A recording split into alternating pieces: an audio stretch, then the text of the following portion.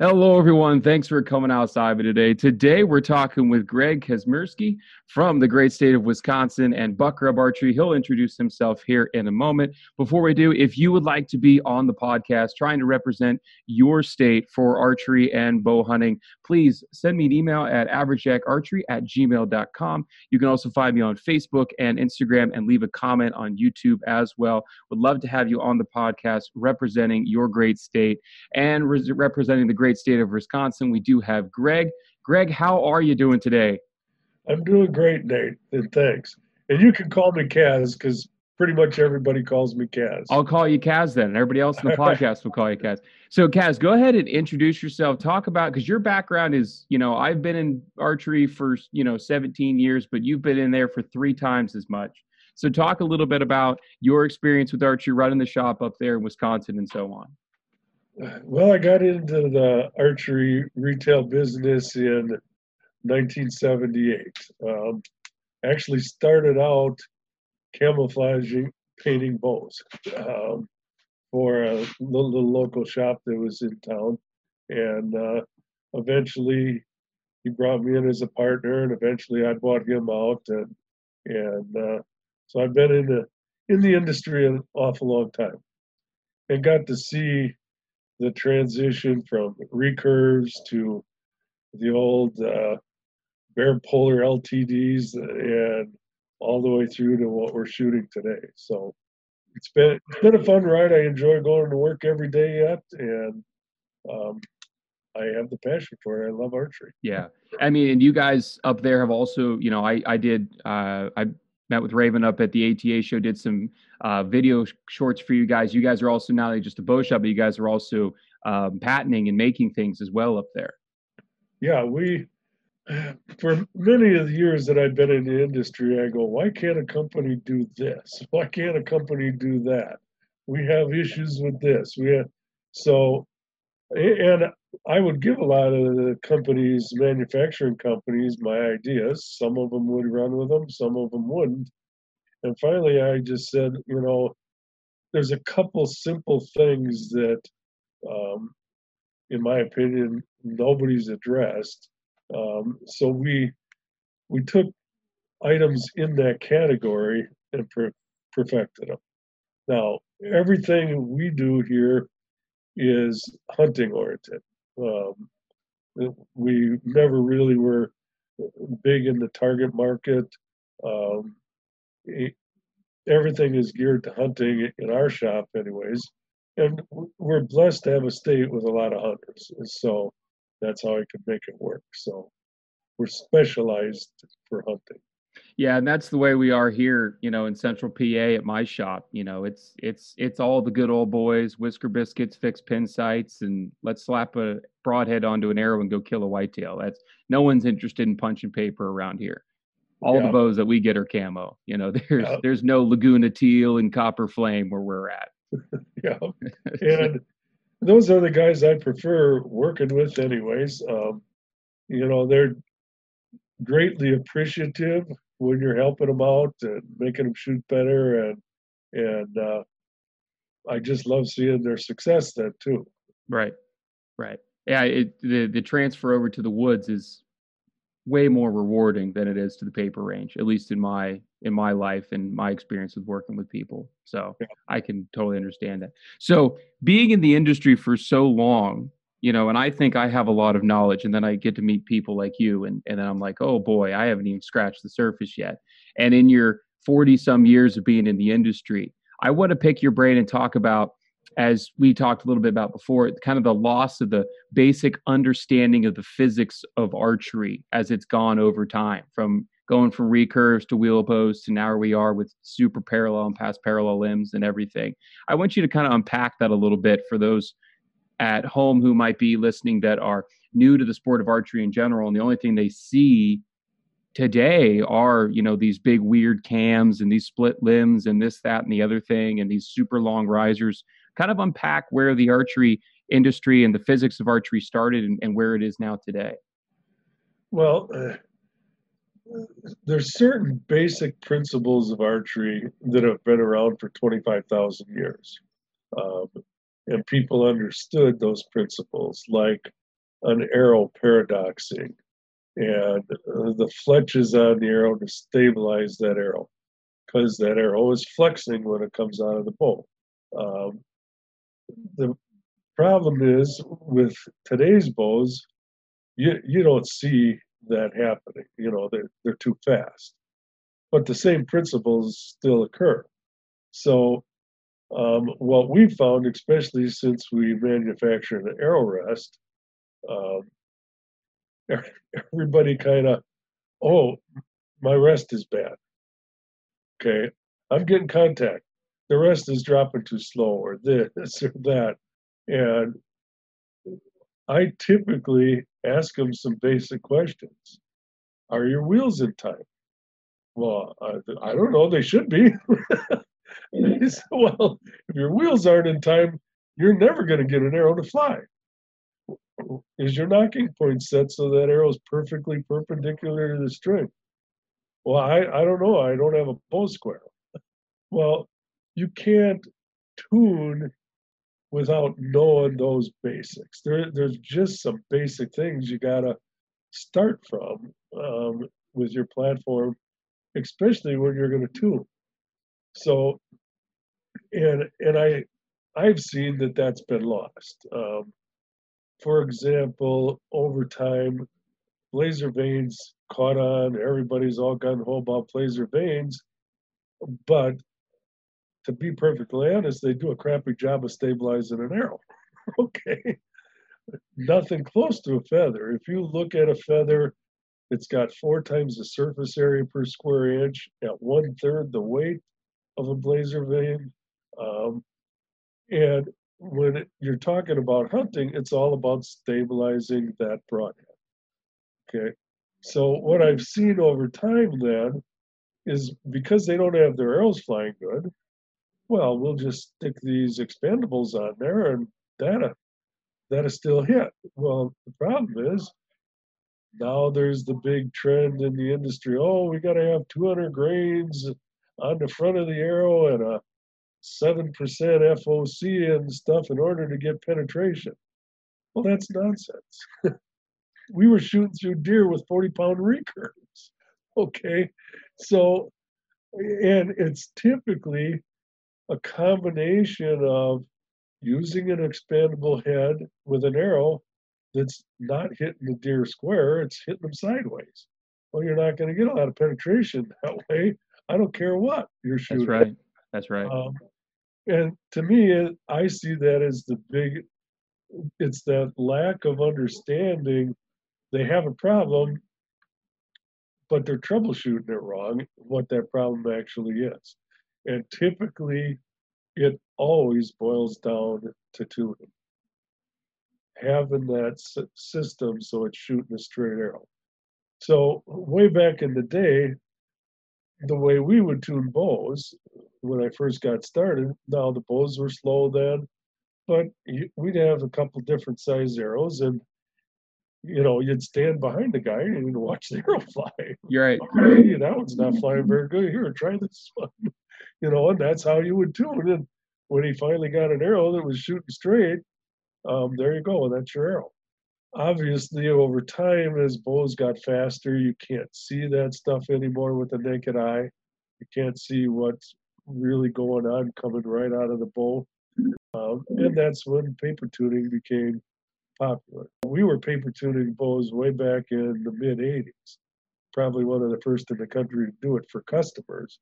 And we would just hang sheets of newspaper up. Newspaper was cheap, and we had 2 clothespins and up there and shoot.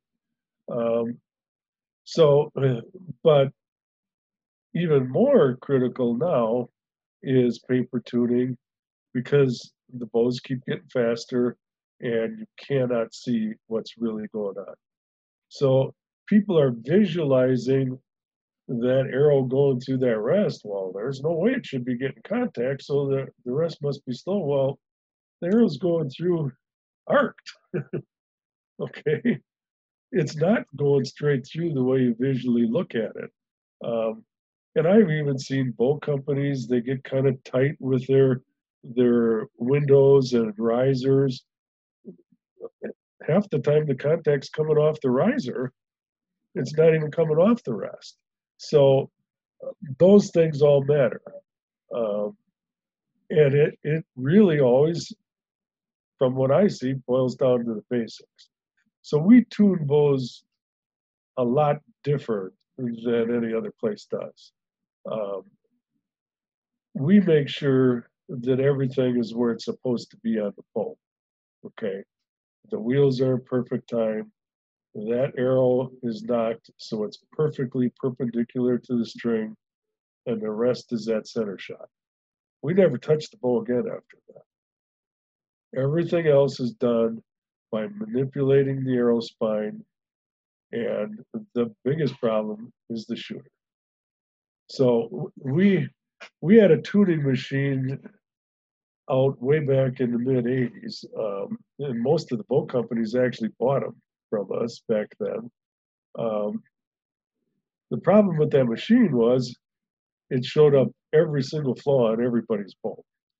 And at a point, the manufacturers didn't even like them being out there. Yeah. Because we were measuring riser, um, reflex, we were measuring limb deflections when we were tuning, and you could see it all on that machine there. Oh my God, this riser really bends when you shoot, you know. Limbs at that time, they were just starting to come out with fiberglass limbs on bows, and they were putting them on scales. They were just miking them to spec. Oh, okay. So the limb deflections were way off on a lot of them, from top to bottom limb. Well, that stuff all affects your knock point pulling up or pulling down when those deflections aren't there. Today, they're a lot more precise with all that kind of stuff than they were back in the early days. But we had bows that were virtually untunable. Correct. We'd be flopping limbs from top to bottom and shimming stuff and doing everything we could to get these things to shoot. I will say today's bows are much easier because of the precision they're made with. But the basics still hold true. You have to have those wheels in perfect time. You have to have that center shot. So a lot of what I see on tuning, if you're getting the tail left tear, move your rest to the right. Well, you're actually detuning if you're doing that. You're detuning that bow because the bow is designed to shoot center shot. So you'll see guys, I saw one thread on Archery Talk one time. The guy's asking, I'm right on at 20, and at 30, I'm 2 inches left, and at 40, I'm 4 inches left, and at 50, I'm 8 inches left. There was 100 people that responded to that guy, and never did anybody get it right what his problem was. And he said, I'm shooting perfect bullet holes. Well, he detuned the bow to get those bullet holes, covering up some other issue. And so now his arrow's in one plane and his line of sight's in another plane. That's all it is. So we try to tune every bow possible to have stuff set where it's supposed to be set on the bow. And then we manipulate the other two factors, the arrow spine and the shooter. Right. And it's interesting because this is kind of like harkens back to really the olden time. Like what people forget is that recurve bows, you did not tune a recurve. You tuned the arrow and the shooter to the recurve. You could not tune you maybe you could cut the arrow shorter, cut it longer, add more point weight, try a different spine. That's how you tuned a recurve bow. Exactly. And that's how that had to work. Now, I will say, and anybody who listens to me and watches my channel knows that I do the detuning process, right? I do move my rest, right? And I do the detuning process. But when it comes to cam timing, I don't touch it. Once it's perfect, it's perfect. Once my tiller is perfect, once my form, and the form really is the biggest problem that people completely ignore. Face pressure can completely ruin, your grip can completely ruin whatever tune that you have. And that's something I'm sure, I mean, I see it day in and day out. I imagine in your years, decades, Constant. constant issue. And the biggest one, face pressure, guys can, you tell them once and they got it figured out. Correct. But hand position, man, Different animal. That's the tough one. Yeah. For guys to understand. And the way we try to illustrate it to guys out there is I'll pull the guy's bow back and say, here, press on that string. And they'll press on it and it's just mush. And I go, now, because the bow turns to mush, that slightest little movement with your hand is turning the whole bow. Right. And taking your string out of alignment and your bow out of alignment. Well, if the guy's got the hands of a stonemason, it's hard to get him to be subtle. Yeah, if you got manual labor, it's not going to happen. Yeah, and you got to feel it. It's something you got to feel. But so that is the biggest issue we have with tuning, but it is also the biggest cause of left-right tears. Yes, by far. Now, cam lead also had a big effect on that, and until recently, there wasn't much you could do about cam lead. Bowtech came out with that bow now where you can actually move the wheel back and forth to get that cam lead right. No, really, all you're trying to do is get 3 points in perfect alignment when you pull that trigger. It's the arrow rest, the string at static, and the string at full draw. If those three are all in perfect alignment, you're going to get good arrow flight. You're turning the bow and taking the static position and string out of alignment with the rest, you're going to get terrible arrow holes. But easier said than done. But it's interesting to me that people, because they don't understand the basic principles of archery, they jump to conclusions about contact, or they jump to conclusions about why my arrow is tailing right or tailing left. Dude, it might be you. Yeah. So that is the biggest thing, that even a seasoned shooter such as yourself or a seasoned shooter such as me, I still struggle with grip pressure. I really do. Oh, yeah. I struggle with when I change over bows, or I go for a longer axle to axle, or I'm having a different holding weight. Maybe I'm shooting 75 instead of 85%. Everything changes. The grip can change, and it's micro adjustments of grip change can ruin the tune complete, and every shot could be completely different. So I'll give you a little tip that we use here. Guys have a hard time getting that feel and staying consistent with that feel. So something we started doing, I don't know, probably 7-8 years ago, we put a piece of masking tape on their riser, right in line with their sight pins. And then we have them make reference to where the cables are in relation to that riser. Now they have a visual. So they pull it back, they're looking through their peep. Okay, adjust and get those cables on that line that we drew. Okay, boom, you should split hole. Now they have something they can take home with them to work on refining that consistency with that feel of the bow. And it's really simple. We've had people tell us, oh, you should patent that and sell it. I said, how are you going to sell something that a piece of masking tape? I don't think you're going to sell. This is special Buck Rub archery masking tape. Yeah, right. So, but I'm telling you, for your average kind of shooter, that is a real big help to them. And guys just rave about it, when they, geez, then I took the bow out on the range and I never shot so good in my life. Yeah, because you were doing this every other shot. That's what we do with tuning. Now, tuning also, when carbon arrows came out, things got a little bit more difficult. Back when Easton made 50,000 sizes of aluminum, there was always a spine that worked. You could go from right. You could go from a 370 down to a 290, and there'd be 10 arrows in between those two numbers.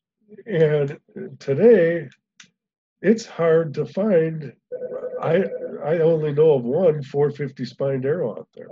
Right. Okay, um, so it's difficult to get those spines because of just the process of manufacturing carbon and the size of the mandrels and all that kind of stuff.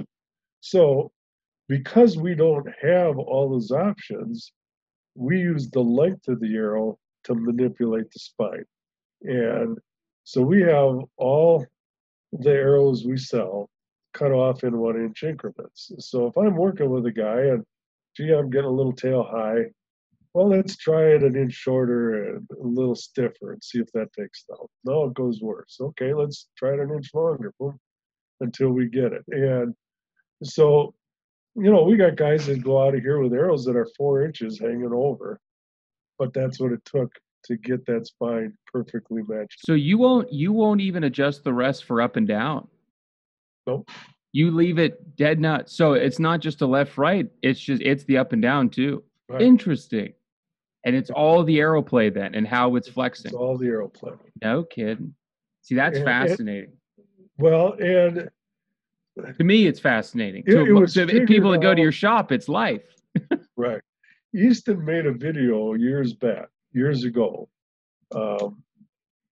with high-speed cameras, and at that time, high-speed cameras, the light bulbs were 1,000 degrees, and these guys would go in there and they'd shoot an arrow quick and get out of there because they were burning up, and at the time they jumped to some erroneous conclusions, and they decided that when you use a release, the flex in the arrow is up and down. Okay, and they concluded it was the release that caused that. Okay, well, if you took a close look at the film footage, it wasn't that, and we were selling white bows at the time, and they were the first ones to come out with string cables. You could see the knock point jump up and down on that high-speed video. I go, oh, don't blame that on shooting with a release. That bow's out of time. Yes. And you can't hide anything from a high-speed camera. No, you can't. And so if your knock point travel is perfect, there shouldn't be any up and down adjustment. The thickness of the arrow is there. You're not driving the rest in or down if that knock point travel is perfectly straightforward. The only other time I see guys have trouble with up and down tears that's a form issue other than a spine issue is guys that have a tendency to heel the bow. And it's much harder to duplicate that every time. And I know some of the best target shooters in the world shoot that way. Well, my hat's off to them. But I'm dealing with your guy off the street. Right. And he can't duplicate that. Well, and when you say heel a bow, for those people that might not know at home, describe what you mean by heel a bow when it comes to the grip pressure. Well, there's 3 wrist positions that you can shoot a bow in, okay? There's high wrist, and that used to be popular way back in the 70s and 80s. Well, a lot of recurves were built with the handle, very high wrist. To minimize that torque, okay? Yes. Then there's straight wrist. That's what I try to tell guys to shoot because it's just the easiest to relax your hand because everything is bone on bone. And then there's healing the bow where your wrist is below your hand. Now, that feels really good and steady, but it's really difficult to manage that torque. The other thing is the grip on a bow is always on an angle. So if you don't have that heel pressure at the same spot up and down every time, one time the bow's going to kick more down than the other time. That's right. So we try to get people, when they're feeling that hand position, to straighten that wrist out and slightly tip up, but it's a feel thing, so they feel all that pressure right in the deepest part of the throat of the grip. Now you've isolated it to the smallest possible point on the grip, and it's just easier for them to feel it and figure out and be consistent with it. That's right. Thanks for So taking the time to explain that. yeah, no problem. And I'll tell you, that's one of the things you never see. They People will say, "Oh, you got to shoot this way," or "Oh, you got to shoot that way," but they don't tell you why. Right. You know? um, so, and that's part of what I was talking about here, not understanding the physics of archery. Today, it's more, well, I read that some guy shoots this way, so that's what I'm gonna do. Okay.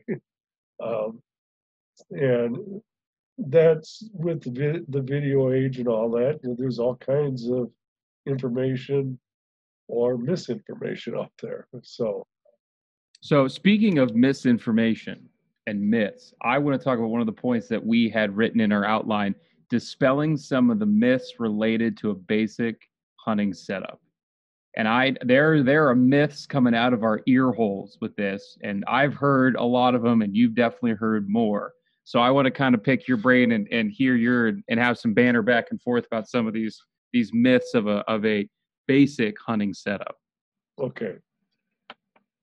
Well, where do I start? I don't know. I'm good.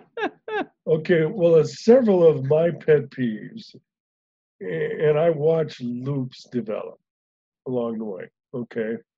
But when you ask somebody, so what's that loop doing for you? Okay. Besides shortening your effective draw length by 3/4 of an inch, um, besides wearing your string underneath the serving, because as soon as you cut a loop off, you can see it's wearing the string, just like shooting off the string. Besides the fact it's harder to hook up quick when a deer comes in, tell me what's the advantage to a loop? And nobody ever can, Yeah. but I gotta have one. So that's a myth because you don't have to have a loop to shoot a bow and shoot a bow accurately.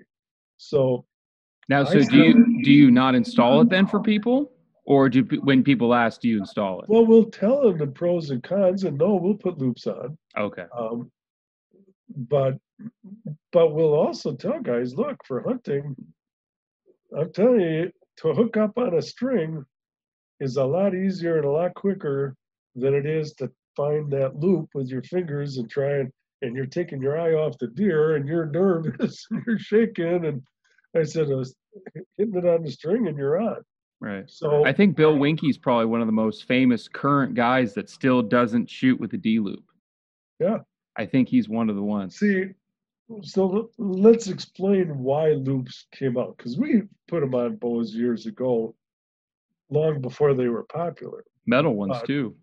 And the reason we put them on is because the nocks at the time, any nock on the market was designed so the string was going through it this way, perpendicular to, okay?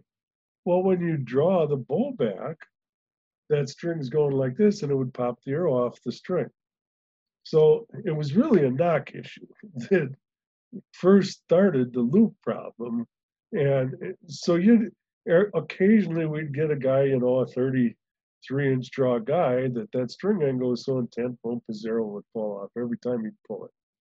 So we just said, oh, let's throw a loop on there, and see what happens. And so that was the first time we started putting any kind of loops on, was to solve an equipment problem that was a result of they haven't caught up with the times yet of shoot and release. Because when you shoot a release off the string is going through the nock on a really steep angle, and the shorter the steeper it is. Whereas with the fingers, you had two below and one above, and it really Right. flattened out the string and it didn't pop it off. Yeah. Right. So that's really where we first started using loops. Target shooters first started using them because the original target releases, the old Hot Shots and the Fletchmatics, and the loop was on the release. That's right. That's right. People don't know that. Yeah. And so then somebody goes someday, hey, I'm just going to tie mine on the string and now I don't have to worry about it. And so that's really where they came from. But they're not going to help your shooting any. They're not going to hurt your shooting.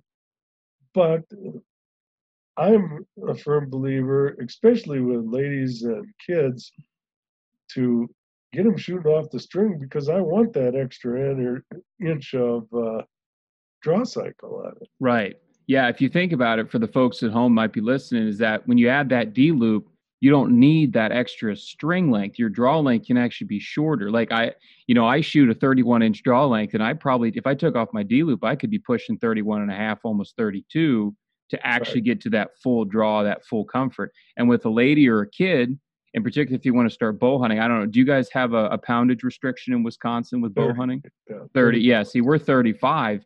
And if you can take a lady that's shooting 23 and get her to shoot 24 at 35 or 40, that inch might not seem like a whole lot, but it can mean a whole lot when it talks to punching an arrow through a whitetail. Exactly. And so I try to get people set up where they're going to get the most out of their bow for whatever weight they can handle Mm-hmm. um, for hunting, because that's what it's all about for hunting. You want as much energy as you can get. So, so that's one of the big myths. Peeps without a tube. Everybody thinks, oh, that tube is old school. No. It works. Peeps originally started without a tube, and they were such a headache flipping around and turning on guys that somebody came up with the bright idea, hey, why don't we put this rubber bungee on here? So really, peeps with a tube were an advancement from what now everybody wants to put on their bow, which is a peep without a tube. Right. But they're still living with the same headaches that thing turns. Temperature can affect that peep rotation.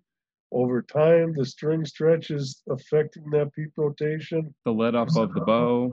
Like Right, you get to 90% let off, like you were saying earlier, and the string's mush, it's going to follow the twist of the string, and it's going to right. twist left, right, left.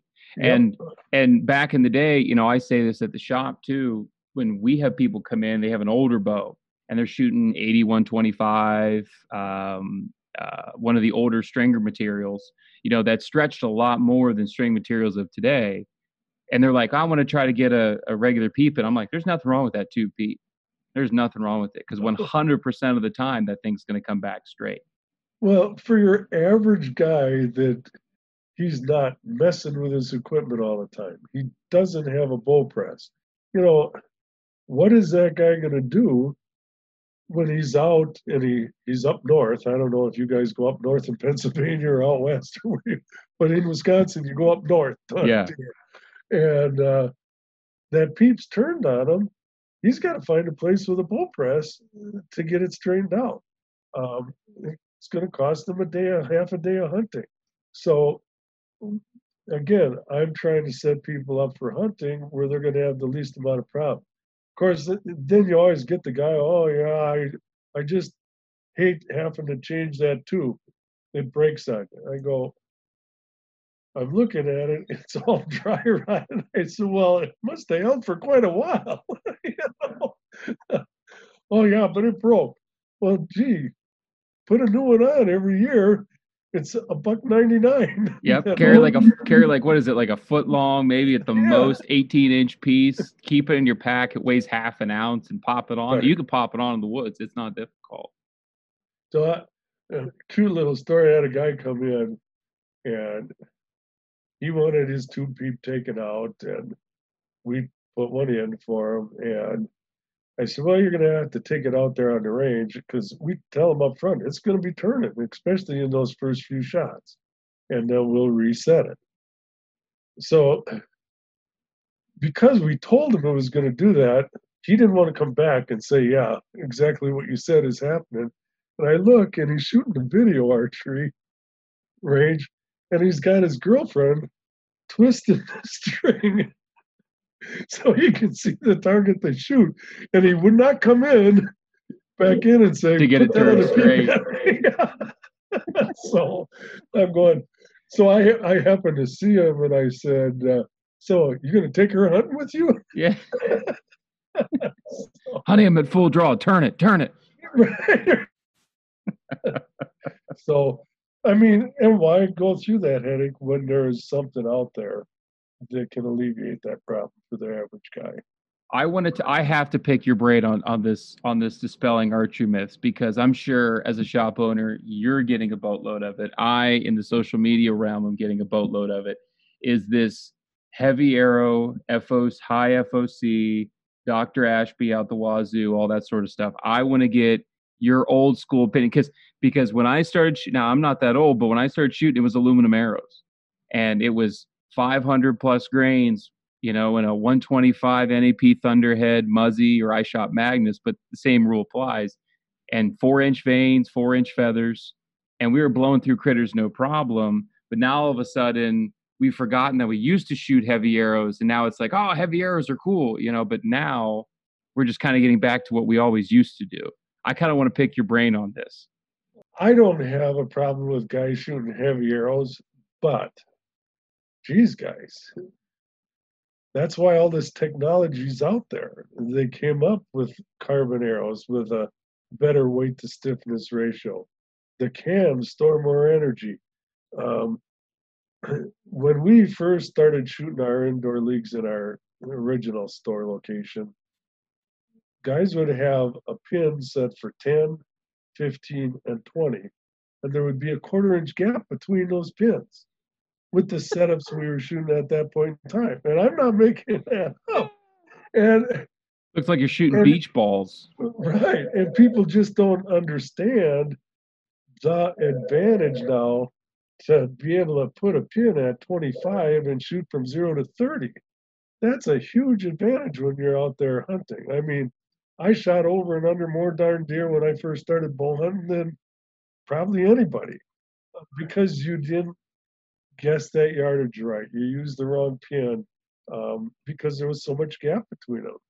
Um, that's what all the technology advancements have been all about.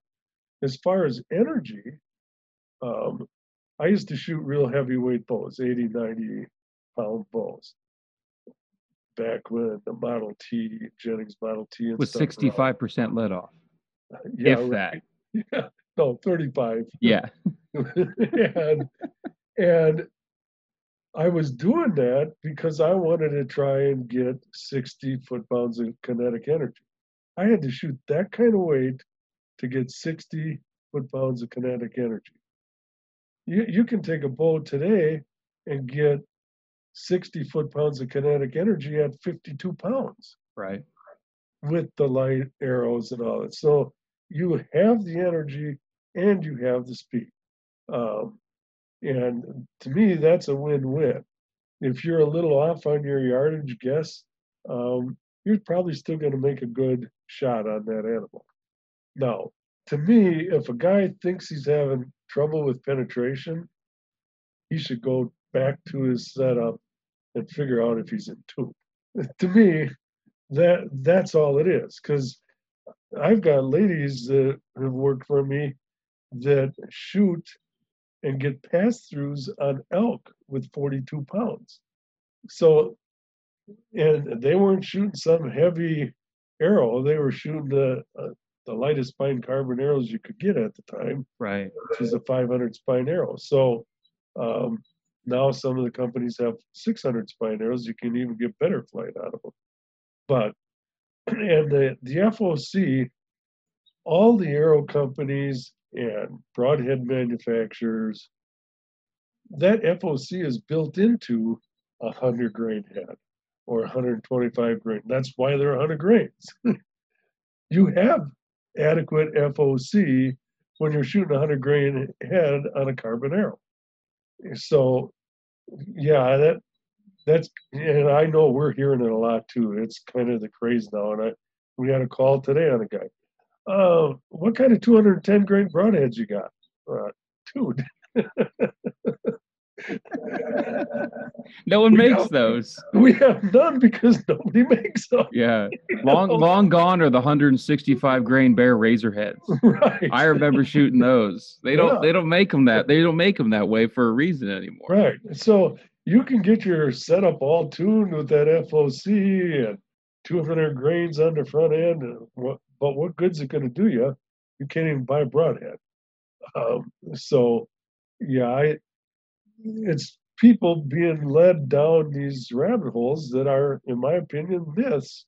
Um, and I'm not going to say that it's wrong that the more weight you have and the more front center you have isn't a it's not a bad thing, but it's not a necessary thing. Well, I appreciate your perspective on that because it's nice to talk to people that have seen it all, and can have gone from wood to aluminum and carbon and everything else, and seeing broadheads that look like monoliths. Now it's what we have with mechanicals and smaller cut on contact fixed blades and everything, and be able to chime in on that. So I appreciate that. Well, my arrow of choice back in the day when I was shooting that heavy weight was the 2219. Okay, and they were heavy. That's like 13 grains per inch almost. Yeah, Yeah. but it was only a 2219 because that was the only arrow spine that would shoot out of my bow. I didn't shoot a 2219 because I wanted that weight. That's the only way I could get an arrow stiff enough. So that's how life has changed since that point in time. And I'll take my speed, and I'm not a speed freak. I'm not shooting 350 feet a second. But if you're up there around that 300 feet a second range, and I shoot fixed blade, 2 blade broadheads, Magnus Stingers, I can get them to fly all day long. Yeah. Because the arrows are tuned. So that's the old school in me coming out yet. Oh yeah. Broadhead. Well, I wish there was more old school. I love the Magnus stuff. I'm shooting the 125 Stinger 4 blades this year. I've been shooting the Black Hornets for a while, and they're just built like tanks, and it just looks like something Fred Bear would have shot, and that just kind of resonates with me a lot. So it does. Actually, I was fortunate enough. I got to hunt with Fred Bear a couple of times. Oh, really? At Grouse Haven. And that brings me up to one of the things we had on our list. Archery is the gateway to hunting. I was just about to segue to that, so you beat me to it. Okay. I appreciate it. I happened to meet Fred Bear when we ran an archery show at our county fairgrounds. It was kind of like a deer and turkey expo or that type of thing, but it was just archery. And so for the first year we were going to run it, I said, God, we got to get some celebrities here. I said, you know what? I'm going to just call Fred Bear and see if he'd be interested. I called up Bear Archery. He picks up the phone. They patched me through to him. I said, Fred, you don't know me from Adam, but we're putting an archery show on in Wisconsin, and these are the dates. Would you be interested in coming as a speaker? He was ecstatic. And awesome. He goes, oh, I'll do better than that. And he sent his Kodiak brown bear and had it trucked up and everything. And so I got to know him pretty well. And for somehow he could see my passion for archery. And so I got to go on some hunts with him. So we were having cocktails one night after the hunt, and Fred was talking about his campaign at the time, which was become a 2-season archer. They believed they were converting people from gun hunting to bow hunting, which they were at that point in time. Okay. And he says, well, gun hunting is the gateway to bow hunting. And I said, Fred, I disagree with you. And I'm this 27-year-old kid talking to 80-year-old right. And I'm disagreeing with him. And I said, well, Fred, tell me this. I said, how old were you when you first put a string on a stick and were winging arrows at chipmunks in your backyard? And he goes, oh, 5 or 6. And I said, huh, would your mom let you take the 22 out and do that when you were 5 or 6? And he goes, no. I said, so archery is the gateway to hunting. Every little kid had a bow. Yep. And they still do, and I see it in my store all the time. It's got soccer mom approval. There's a certain romance with the ladies that it's acceptable for the kids to do. And I truly believe it's the gateway to hunting is archery. So, and he kind of had to agree with me then. Well, all right, you're right, but right now we're trying to market archery to people that got money to spend. Well, that's also true. And we want to, so, I got his campaign, but I wasn't going to let that statement stand that gun hunting was the gateway to archery, because I knew I started with a bow, just plinking around when I Oh was a yeah, kid. we all did. We all Yeah. did. Yeah, and I think that's the way it is with a lot of the kids today. So Yeah, because I remember, we all had the stick and string, take the shoelace off, yeah, flop around, shoot at some rocks, make some sticks. If you were lucky, you could steal a spool of thread out of your mom's cabinet, find some feathers somewhere or yeah, anything. We used to take ferns and make like big flu arrows, yeah. just to try to get them to fly right. And yeah, just anything. And I'll also say, I'll ask you this because, you've been in the shop and working around a lot. Now, granted, your demographic is not target archery, but do you have people that have come into the shop and just want to shoot a bow because it looks like a fun recreational sport, and then they end up bow hunting? I know here in PA, hunting is just so. We take there are days off, there are holidays here in PA for bow hunting, right? We take the first 2 days of gun season off, that sort of stuff. Do you see people that want to come in just recreationally that end up bow hunting, or is it always they're always coming into bow hunting? No, some of them convert. Some of them start out thinking they're only going to shoot recreationally, and then and usually I think that's a lack of self confidence that they can even do archery. Then when they find out they can, and then they start to get better, gee, maybe I will think about hunting. Um, they don't have the confidence, and everybody's greatest fear when they get into it is wounding an animal. So, um, but we have a lot of recreational archers that shoot in our store that don't hunt. Um, we just don't have a lot of the target because our range and stuff isn't set up for target stuff. It's 3D and big old blocks, that 4x4 blocks mixed in that you can't. A target shooter isn't going to be shooting at those Yeah. things. Um, so we're just not set up for it because it's always been our business model. We're catered to the hunting side. So as long as hunting stays around, we should be okay. But I worry about that sometimes. Yeah. I'm also on our state's natural resources board that oversees the DNR, sets policy for our DNR. And that's been an interesting ride because it used to be in DNRs, you got a job at the DNR because you were a hunter and a fisherman and an outdoors That's person. right. And it's not that way anymore. So the hunting traditions and that kind of stuff, we're hanging on by a thread within the agencies. Um, so that's a constant battle we have to be aware of, and why I got involved at that level, um, so that I could always be there defending hunting too. So Yeah.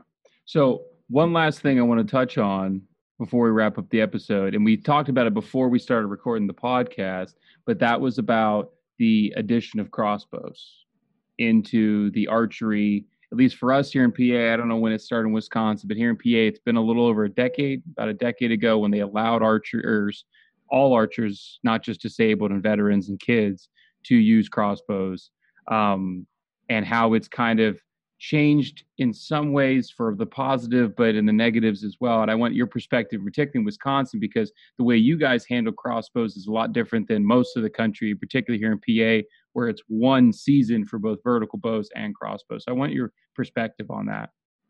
well, in any state where the crossbow push came from the crossbow lobby, there was always tremendous resistance from the archery people. And the archery people got accused of, oh, you're just selfish and you don't want anybody in the woods. And that wasn't their fear or concern. The concern that archers had is that if we classify crossbows the same as archery equipment, um, it could jeopardize our seasons that we work so long to get. That was the fear of the archery places and archery clubs. And even the national organizations like Pope and Young and all that.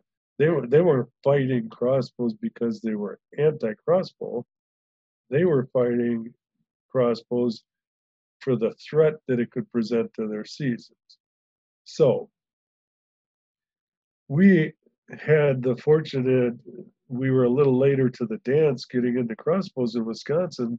So we were able to see what truly happened in Ohio and Michigan and Pennsylvania.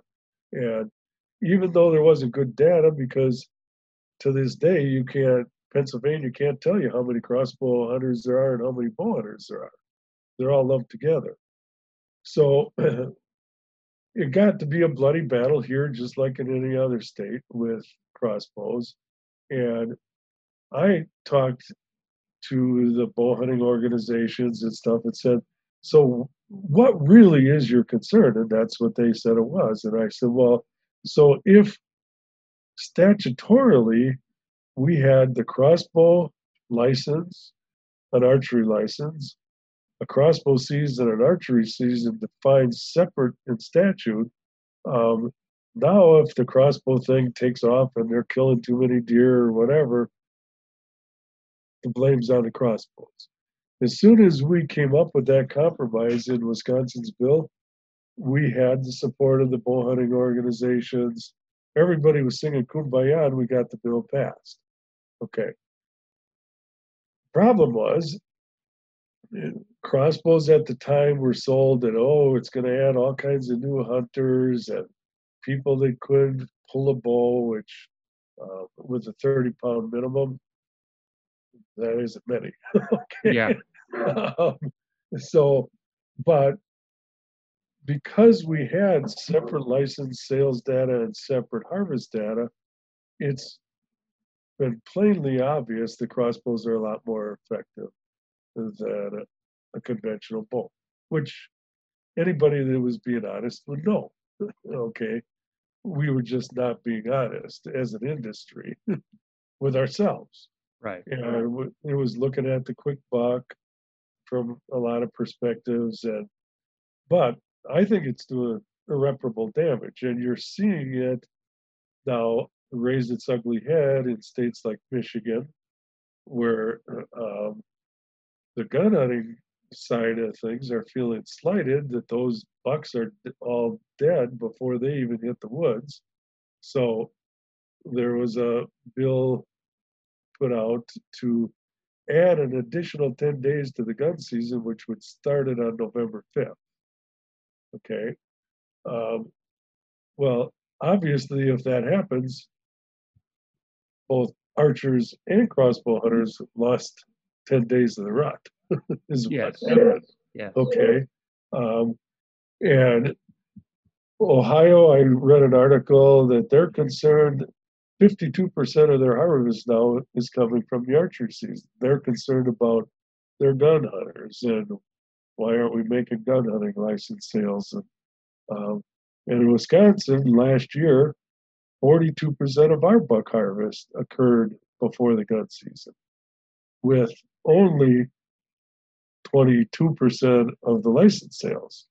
So it's a disproportionate amount. And so the gun hunters start to see that, and there's way more of them than there are archers. And so they're going to want to have that pushback at some point in time, but it's already beginning to start here. So, but we have the ability in Wisconsin to just shorten the crossbow season and not shorten archery season. But it's going to be a bloody battle, obviously. Yeah. So, And you guys are more than a $1 state, right? right. Yeah. See, we here in PA are only a $1 state. And then also we have pretty stingent antler restrictions, which are there any such things in Wisconsin? No, there's no antler restrictions. We are a $2 state. And I don't think we could change that anymore because financially for the state agency, that revenue stream from having 2-season hunters is built into the system now. So you can only harvest one animal in one season. Like I can't harvest both my bucks in archery season. I have to do one in gun, one in archery. Right. Okay. Now in Michigan, they started out that way, you could actually harvest 2 bucks during the archery season. Oh, But they okay. kind of got away from that. They started seeing the handwriting on the wall there Yeah, yeah. that would have created a riot, Right. So and I don't care what anybody says. When it comes to deer hunting, it's about the buck. People are driven by shooting a buck. Yes. And I don't know what it is, but it's been that way. I mean, the tribes here in Wisconsin, they had all kinds of stuff made out of the horns of bucks. I mean, it's just human nature that you harvest the bucks. Um, so it's that almighty buck harvest that is what's a hard thing to balance. Well, for decades, the success rate and the portion of harvest that archers took was exactly even with their proportion of license sales. And the archery groups in Wisconsin were worried, gee, what happens if this equipment keeps getting better and better? Well, it's tapered off now. But they were worried about that. Hmm. Going, if our success rate gets too high, we're going to lose some of our season. So it, it's that subtlety and that balancing act that the industry didn't look at when we just jumped all in on crossbows. So, and I'm concerned of the long term ramifications to bow hunting. Yeah. And it's interesting, being in Pennsylvania, we've seen a lot of influx of people switching over to crossbow. And like you said, we have no idea what, because it's just an archery stamp. The archery stamp doesn't get you extra deer. It just gives you the ability to hunt with archery equipment, and crossbows are lumped in. Now, since we've allowed crossbows, we have expanded dramatically the amount of archery stamp sales that we've had. But we don't know how many of that is crossbows, how many of that is vertical bows. People kind of do, as you say, the romanticizing soccer mom approved. A lot of kids are getting into the vertical bows as well, watching a lot of people on YouTube and seeing how cool it is and everything. And then you have a lot of the guys that also want to shoot with a crossbow as well. I don't know for us here in PA, like what our ratio is, because we have so many gun hunters as well. I mean, I know Wisconsin, it is deer camp is a tradition in of itself. Same thing here with Pennsylvania.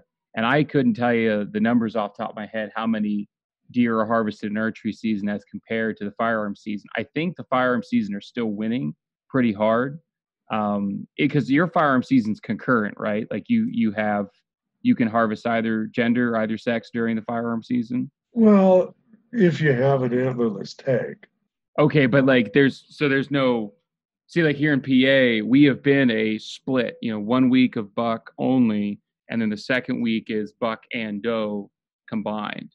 And so okay, that first week was, if you're going to get a buck, now's the time to do it, because by the time people start doing deer drives for week number 2, good yeah, luck, yeah, because it's brown, it's down that yeah, second week.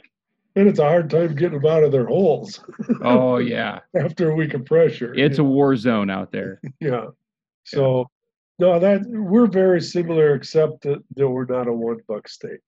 Um, yeah, that's always a balancing act too. Do we have enough bucks on the landscape to satisfy all these different user groups, yeah, um, and so that they feel they're getting a fair shake? So, um, but for years it was pretty well in balance. Now the crossbow thing's disrupted that balance a little bit.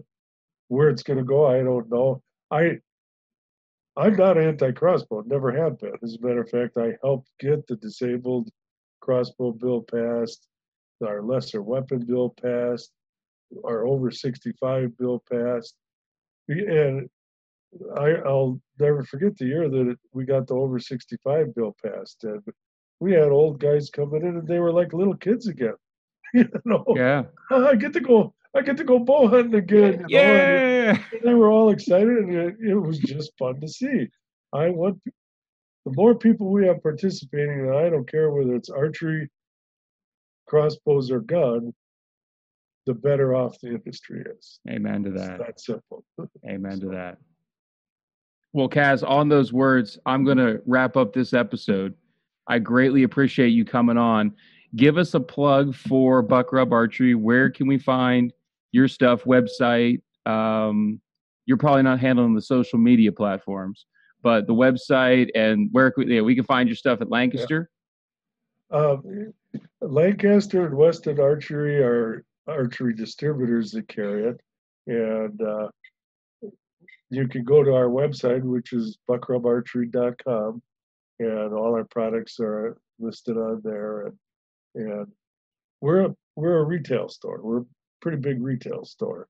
But we got into, it's been a lifelong dream of mine to let's make some of these products and make them right. And our big one is called the Magna Drop Arrow Rest.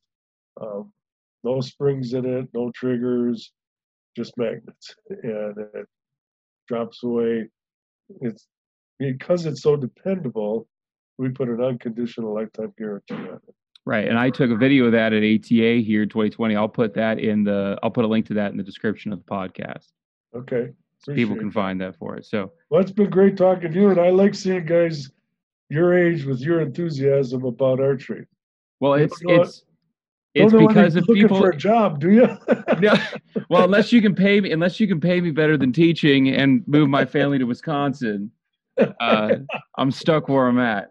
But anyhow, folks, I'm going to keep talking with Kaz here off air. I appreciate you listening. Again, if you want to be on the podcast, averagecheckarchery@gmail.com, as well as on all the social media platforms and on YouTube. Hope you're able to get outside, enjoy the sport of archery hunting if you so choose. Definitely enjoy God's beautiful creation, and we'll get to see you next time.